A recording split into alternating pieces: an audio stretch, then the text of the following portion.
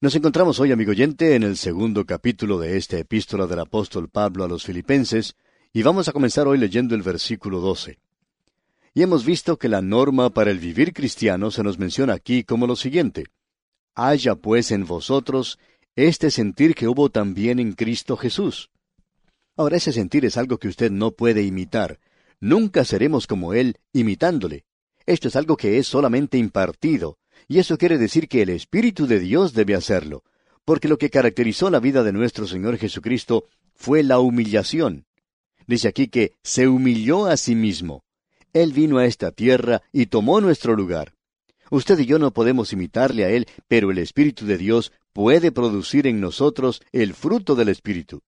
Y uno de estos frutos es la humildad, y eso sería el sentir de Cristo. Ahora vamos a ver cómo esto, del sentir de Cristo, se demostraba al andar por esos caminos romanos, al morar en hogares romanos, y cuando se encontraba en una cárcel romana. Vamos a ver el sentir de Pablo. También vamos a observar a Timoteo. Vamos a poder ver a Epafrodito, quien era el pastor de la iglesia de Filipos. En ese imperio pagano encontramos a 3 hombres que demostraban ese sentir que había en Cristo Jesús. Ahora, ¿eran ellos solo 3 en 3 millones? Esto es lo que podía haber sido en esa época. Pero para cuando uno llega a los 100 años después de Cristo, eso había sido multiplicado muchas veces. Notemos pues ahora lo que dice el versículo 12 de este capítulo 2 de la epístola a los Filipenses. Por tanto, amados míos, como siempre habéis obedecido, no como en mi presencia solamente, sino mucho más ahora en mi ausencia, ocupaos en vuestra salvación con temor y temblor. Ahora esta palabra salvación es utilizada aquí en un sentido general. Lo que el apóstol Pablo está diciendo aquí es que ellos deben resolver sus problemas que tenían en la iglesia. Se tenían que ocupar de su propia vida cristiana. Él no se encuentra allí para ayudarles y no está seguro que los podrá volver a ver otra vez. Él se encuentra en una prisión romana. Así es que Pablo les dice a ellos de una manera maravillosa: ocupaos en vuestra salvación con temor y temblor. Una niña se encontraba en la iglesia con su madre y el predicador leyó este versículo que acabamos de ver, y al leerlo, la pequeña se vuelve a su madre y de una manera muy callada le dice: «Mamá, uno no puede ocuparse en su salvación a no ser que la salvación se haya ocupado de uno antes, ¿verdad?». Y amigo oyente, esa es una buena pregunta. Usted no puede ocuparse de su salvación a no ser que la salvación se haya ocupado de usted primero, porque notamos que es Dios quien obra esto. El versículo 13 dice: «Porque Dios es el que en vosotros produce así el querer como el hacer por su buena voluntad». Así que es Dios quien produce esto de la salvación. Él es quien le ha salvado, y Él le ha salvado a usted por medio de la fe. La fe más nada es igual a salvación. Y nosotros hemos enfatizado una y otra vez en este programa que usted no puede ser salvo por medio de sus obras. Dios no está aceptando las obras para la salvación de nadie. Pero después que usted es salvo, entonces Dios hablará con usted acerca de las obras. La salvación que Él le da a usted por medio de la fe es una salvación que por medio de Él producirá un resultado también. Fue Calvino quien dijo: «La fe sola salva, pero la fe que salva no está sola». Y el apóstol Santiago en el capítulo 2, en la segunda parte del versículo 18, dijo: «Muéstrame tu fe sin tus obras, y yo te mostraré mi fe por mis obras». Usted se da cuenta, amigo oyente, que solo Dios puede ver el corazón. Él conoce cuál es su verdadera condición, y Él conoce cuál es mi verdadera condición. Él sabe si yo tengo fe que salva, o si usted tiene una fe que salva. Pero, amigo oyente, su prójimo no puede ver esa fe que salva, pero puede observar muy bien las obras de la fe, el producto de esa fe. No nos estamos refiriendo a las obras de la ley. Santiago ni siquiera se está refiriendo a eso tampoco. Él está hablando acerca de las obras de la fe y de la fe que salva. Él dice que esa fe se demostrará de tal manera que su prójimo se dará cuenta que usted es diferente, que usted es un creyente. No es necesario que usted lleve un cartel que indique que lo es. Sus obras demostrarán, ese será el resultado de la fe que le ha salvado. En una ocasión anterior hicimos la siguiente declaración: si usted es arrestado por ser creyente, ¿habrá la suficiente evidencia como para condenarle? Esa es una buena pregunta, amigo oyente. Ahora Pablo está hablando aquí de una fe que se va a demostrar en las vidas de los filipenses. Luego dice en el versículo 14, haced todo sin murmuraciones y contiendas. Usted no debe aceptar ningún cargo en la iglesia o enseñar una clase de escuela dominical si se va a quejar de hacer ese trabajo. Eso arruina más obras cristianas que cualquier otra cosa en el presente. Y el versículo 15 continúa, para que seáis irreprensibles y sencillos, hijos de Dios sin mancha, en medio de una generación maligna y perversa, en medio de la cual resplandecéis como luminares en el mundo. Debemos ser como una luz. El Señor Jesucristo dijo que nosotros somos la luz del mundo. Usted y yo podemos mirar durante la noche y ver las estrellas. Dios mira hacia abajo, hacia este mundo, y lo ve espiritualmente oscuro, y Él puede ver estrellas, aquellos que son suyos, que se encuentran aquí y que son la luz del mundo. Luego el apóstol Pablo sigue diciendo, asidos de la palabra de vida. No solo la luz, sino que la vida y la luz están relacionadas. Y en el versículo 16 él dice, asidos de la palabra de vida, para que en el día de Cristo yo pueda gloriarme de que no he corrido en vano, ni en vano he trabajado. Ahora Pablo está diciendo aquí, yo me regocijo cuando escucho que vuestra fe se ha manifestado en buenas obras. Luego tenemos en el versículo 17 lo siguiente, y aunque se ha derramado en libación sobre el sacrificio y servicio de vuestra fe, me gozo y regocijo con todos vosotros. Aquí tenemos uno de los versículos más maravillosos que en nuestra opinión usted puede encontrar en toda la palabra de Dios. Aquí tenemos un versículo maravilloso de lo que la vida cristiana debería ser. El apóstol Pablo se está refiriendo aquí a un holocausto que es mencionado en el Antiguo Testamento y era uno de los primeros sacrificios. El holocausto y la libación eran los primeros sacrificios de los cuales usted puede encontrar mención. Allá en el capítulo 35, versículo 14 del libro de Génesis, encontramos que cuando Jacob regresó a Betel, hizo lo siguiente. Y Jacob erigió una señal en el lugar donde había hablado con él, una señal de piedra, y derramó sobre ella libación, y echó sobre ella aceite. La libación, pues, era una ofrenda que siempre se derramaba sobre otro sacrificio. Así es que, cuando uno más adelante lee acerca de las ofrendas, en la primera parte del Levítico, la ofrenda de libación ni siquiera es mencionada. No hay ninguna mención sobre ella. Pero más adelante, en el mismo libro de Levítico, se encuentra una mención de la libación. Como ya hemos dicho, era una ofrenda que se derramaba sobre otro sacrificio. Y vemos lo que allá en el capítulo 23 de Levítico, versículo 13, dice, su ofrenda será 2/10 de efa de flor de harina amasada con aceite, ofrenda encendida a Jehová en olor gratísimo, y su libación será de vino 1/4 parte de un hin. Como podemos apreciar, pues, la libación se derramaba sobre la ofrenda encendida, la ofrenda de la gavilla. ¿Qué le ocurre a una ofrenda de libación? Pues al arrojarla sobre el fuego se transformaba en vapor. Eso es exactamente lo que ocurría. La ofrenda de libación nunca se utilizaba en el sentido de ser consumida. Aparentemente nunca fue así. Siempre fue derramada, y cuando era derramada sobre otra ofrenda como esta, simplemente se convertía en vapor. El cuadro, pues, que tenemos aquí creemos que es algo tremendo. Escucha atentamente una vez más lo que el apóstol Pablo nos dice aquí en el versículo 17 de su epístola a los Filipenses, capítulo 2. Dice Pablo, y aunque sea derramado en libación sobre el sacrificio y servicio de vuestra fe, me gozo y regocijo con todos vosotros. Pablo está diciendo, el Señor Jesucristo hizo el sacrificio supremo, y Él les salvó a ustedes. Y yo quiero que sus vidas manifiesten el hecho de que ustedes están sirviendo a un Salvador que ha sido crucificado, pero que ha sido resucitado, que es glorificado y que pronto vendrá. Quiero que ustedes demuestren esto. Y Pablo continúa diciendo, en cuanto a mí, simplemente quiero que mi vida sea una ofrenda de libación, que simplemente sea derramada, que desaparezca como el vapor. Ser consumido y ofrecido de tal manera que todo lo que se vea sea el Señor Jesucristo, eso es todo. Quizá usted ha escuchado la oración, oculta al predicador detrás del púlpito.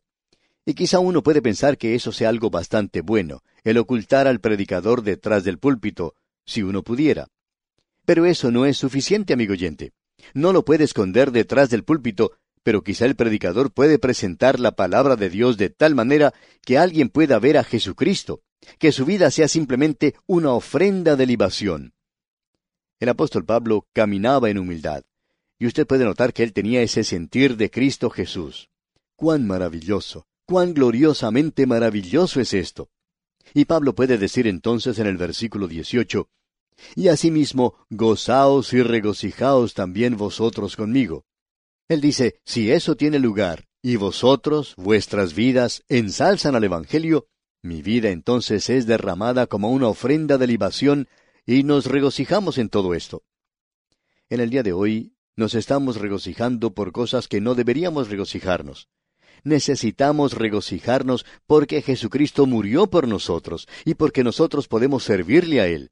Y cuando podemos oír de alguien que está siendo usado por Dios, o de alguna iglesia donde la gente está siendo salva y están siendo edificados en la fe, entonces nosotros deberíamos regocijarnos.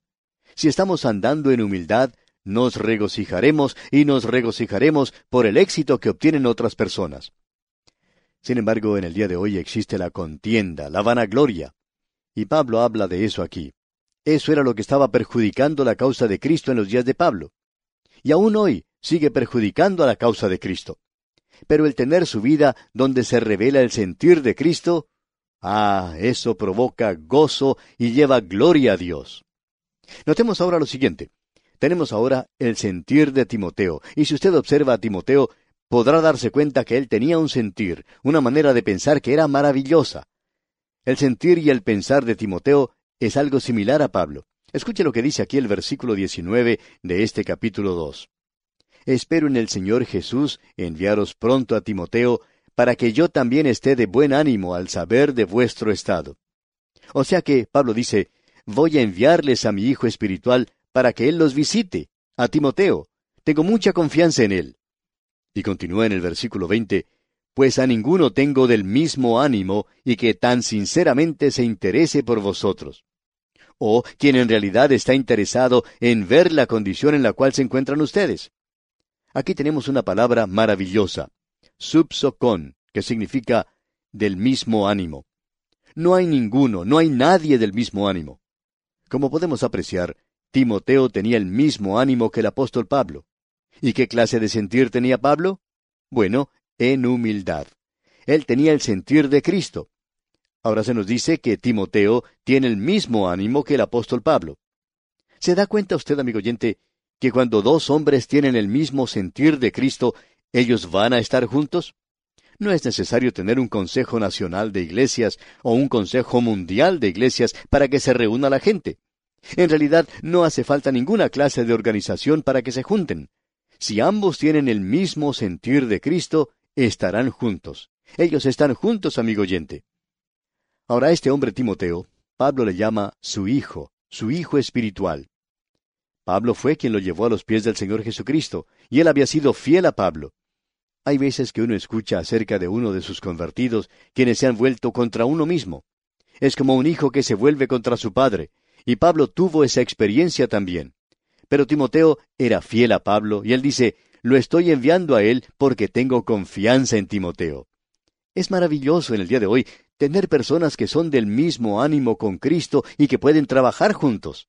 Y esa es la única manera, digamos de paso, por la cual pueden trabajar juntos. Escucha ahora lo que Pablo dice y alguien quizá va a decir, bueno, ¿y por qué siempre dirigen la atención hacia el lado negativo? Bueno, vamos a decirle por qué. Porque Pablo destaca esto. Simplemente nos hemos anticipado un poquito a lo que él va a decir. Escuche lo que dice él aquí en el versículo 21 de este capítulo 2. Porque todos buscan lo suyo propio, no lo que es de Cristo Jesús. Había tantos creyentes que estaban tratando de hacerse famosos. Ellos estaban tratando de hacer algo para su propia gloria, y como resultado, estaban dispuestos a pisotear al apóstol Pablo para hacer eso y ponerlo a un lado. ¿Tiene usted, amigo oyente, respeto por aquellos que se están manteniendo firmes por la palabra de Dios en el presente? Cuando escuchamos de algún hombre de Dios que hoy es criticado, podemos reconocer que hay algo allí, quizá no seamos capaces de detectar eso, pero por allí existe algo de contienda y vanagloria. Ahora, ese sentir de Cristo simplemente no le permitiría a usted hacer esa clase de cosas. Y el apóstol Pablo dice aquí, yo no puedo confiarme en estas otras personas. Y en el versículo 21 y la primera parte del 22 dice, porque todos buscan lo suyo propio, no lo que es de Cristo Jesús, pero ya conocéis los méritos de él. Y este joven Timoteo ya había probado ante el apóstol Pablo su valor y utilidad. Y en el versículo 22 destaca, pero ya conocéis los méritos de él, que como hijo a padre ha servido conmigo en el Evangelio. ¿No es eso maravilloso, amigo oyente? Cuán maravilloso es cuando nosotros tenemos ese sentir de Cristo. Estamos juntos, usted y yo, muy juntos. No importa que existan diferencias raciales, todos somos hermanos.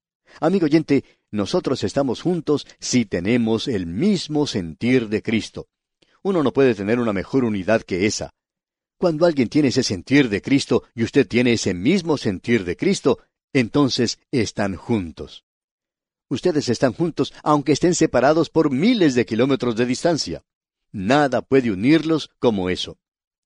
Amigo oyente, esa es la razón por la cual cuando un joven se encuentra con una señorita y ambos son creyentes y se enamoran el uno del otro, amigo oyente, ellos tienen una unidad que usted no puede tener simplemente por medio de un matrimonio sexual. Esto es algo simplemente físico y se puede obtener en cualquier parte. Pero cuando usted tiene el mismo sentir, el hombre y la mujer, ellos están verdaderamente unidos. Uno no puede tener algo mejor que eso. No existe una ceremonia humana que pueda unirlo a uno más que eso. Esto es algo realmente glorioso, maravilloso. Y luego el apóstol Pablo continúa diciendo en el versículo 23, así que a éste espero enviaros, luego que yo vea cómo van mis asuntos. Pablo les está diciendo aquí que él quiere enviarles un informe de lo que le va a ocurrir a él en la prisión. Él dice, quiero que Timoteo sea quien les lleve a ustedes ese mensaje. Pero Pablo continúa diciendo algo más aquí en el versículo 24. Escuche usted. Y confío en el Señor que yo también iré pronto a vosotros. El apóstol Pablo tenía la esperanza que él iba a ser liberado de la prisión. La tradición dice que así fue, y que él salió de ese lugar por un breve período hasta que Nerón comenzó a perseguir a todos los cristianos, y naturalmente Pablo, siendo su líder, fue arrestado y ejecutado. Ahora tenemos el sentir de Epafrodito. Este hombre tiene el sentir de Cristo, y él tiene el mismo ánimo que Pablo y Timoteo. Él tiene el sentir de Cristo, y están todos juntos, todos unidos y hermanos en el Señor, sirviendo al Señor. Notemos lo que dice el versículo 25. Mas tuve por necesario enviaros a Epafrodito, mi hermano y colaborador y compañero de milicia, vuestro mensajero y ministrador de mis necesidades. Epafrodito, ¿quién es él? Bueno, él era el pastor de la iglesia en Filipos. Mi hermano, dice el apóstol Pablo. Epafrodito no sentía ninguna clase de envidia por este hombre Pablo. Pablo había fundado la iglesia, él tenía un gran ministerio allí, y Epafrodito no tiene ninguna clase de envidia de él. Y Pablo ama a Epafrodito porque él tiene el mismo sentir de Cristo y puede confiar en él. Él es mi hermano, él es mi colaborador y compañero de milicia. Él lucha junto conmigo. Él no me ataca por la espalda cuando yo estoy en otra parte. Él no sale con mis enemigos. Él es mi compañero de milicia. Él se mantiene firme junto a mí, hombro a hombro, firme por la fe. Vuestro mensajero y ministrador de mis necesidades. Escuche lo que Pablo dice aquí en el versículo 26. Porque él tenía gran deseo de veros a todos vosotros, y gravemente se angustió porque habíais oído que había enfermado. Pablo siempre tiene algo bueno que decir en cuanto a un predicador como este, y es bueno poder apreciar esto. Pablo toma a este hombre, lo pone junto a él como su hermano, su compañero, y le dice a la iglesia de Filipos, él tenía gran deseo de veros. Él había enfermado, casi a punto de morir. Y vamos a tener que esperar hasta nuestro próximo programa, amigo oyente, para ver algo que es muy destacado. ¿Sabía usted que el apóstol Pablo tenía un hospital en sus manos, aun cuando se encontraba en la prisión? Bueno, vamos a ver esto, Dios mediante, en nuestro próximo programa.